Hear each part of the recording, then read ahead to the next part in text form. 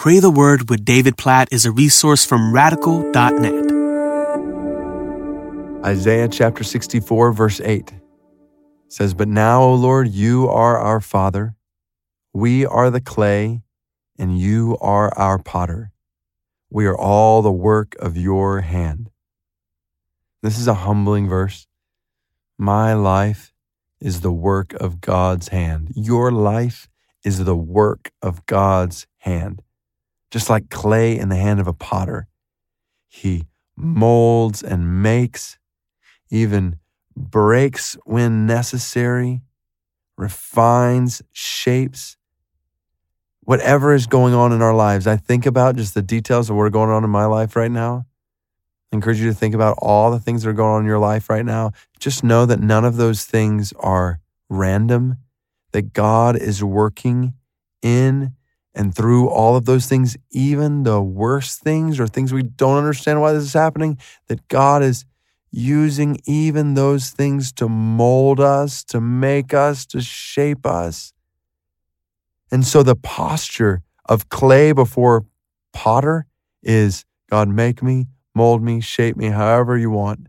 And the beauty is we can pray that because of what Isaiah 64 verse 8 says at the very beginning. But now, O Lord, you are our Father. He's our Father. He's a good Father. He's a perfect Father, the perfect Father. So we can trust him. So if we were clay in the hands of a potter that was not trustworthy, that was not good, that was not loving, that was not merciful, that would be a really bad thing.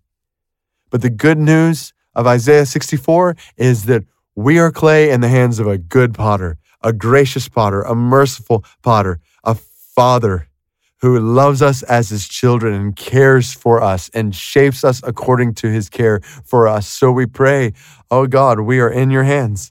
Our lives are the work of your hand. My life, every one of our lives, as we're praying, we are the work of your hands. So shape us, mold us, make us however you will, God. We confess it's not always easy. We confess you shape us and mold us and make us in ways that we might not always choose, in ways that we don't always understand. But God, even amidst the pain of being pressed in this way or even broken in that way, we look up to you and we say we trust in you. You are our Father. You are our Dad. You love us. You care for us. We are just so awed to be your children. And so we gladly place our lives in your hands.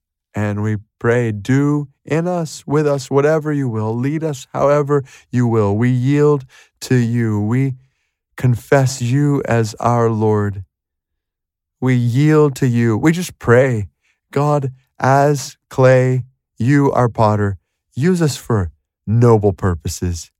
Use us for the accomplishment of your will and the glory of your name. God, help us not to waste our lives rebelling against your hand at work in our lives. Help us to trust and follow you, and in the process, use us as a demonstration of your grace, your handiwork for your glory, we pray.